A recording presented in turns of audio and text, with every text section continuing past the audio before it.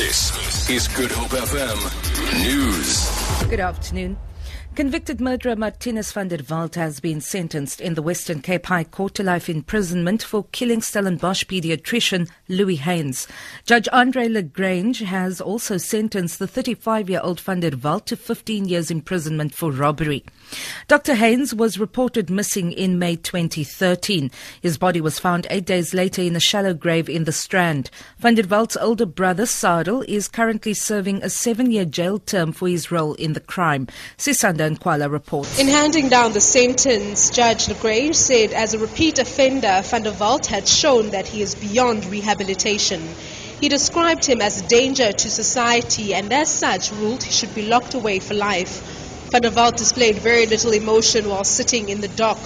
In the public gallery, though, Heyns' loved ones embraced one another as they shed tears of joy and relief. The defense has not indicated whether they plan to lodge an appeal.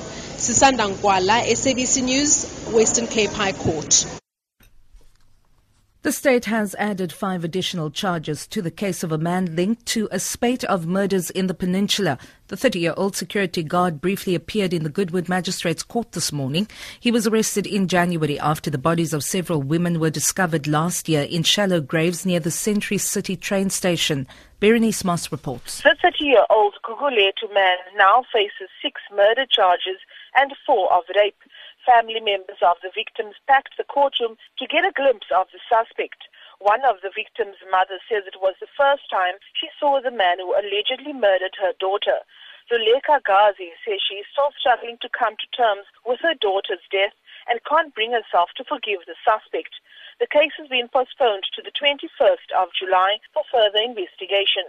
Berenice Moss, SABC News, Goodwood Magistrates Court.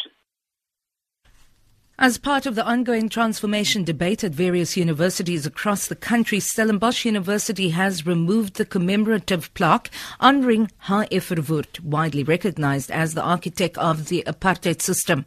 Students mainly from the campaign Open Stellenbosch, staff and council members, alumni and members of the community came to witness the removal of the plaque of Heyns from the Accounting and Statistics Building, also formerly known as the Heyns building.